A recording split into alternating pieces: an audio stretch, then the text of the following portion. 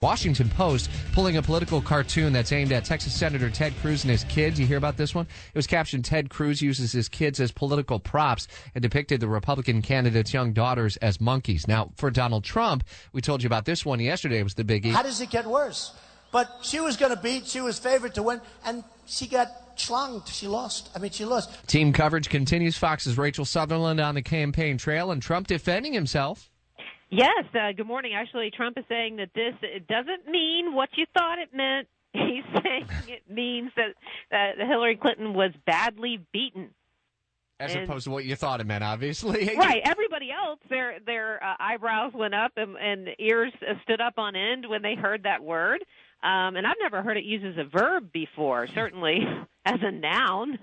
Well, and the way he used it, in the context he used it there in that Grand Rapids, Michigan campaign rally, his supporters, he just kept going. I don't think anyone realized it was the news media that picked up on it, and Trump tweeting that the media is who's being dishonest here. Well, he's saying that exactly. His tweet saying the mainstream media giving it false meaning, telling him he means that means beaten badly. Come on, though. If it weren't a deal, then nobody would have picked up on it, and we wouldn't be talking about it today if this word didn't have a connotation that might bring up someone's nether regions to mind. What's Clinton's campaign saying about it?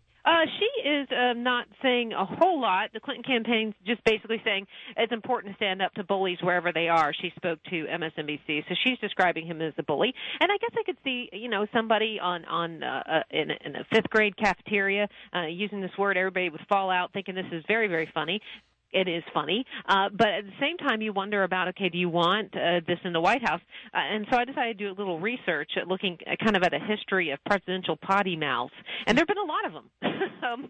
One of them, the most famous, Vice President Joe Biden. Remember when he he said this is a big bleeping deal when President Obama signed Obamacare. It got on mic, probably one of most notorious for potty mouths is Lyndon Johnson. We also have Richard Nixon known for this.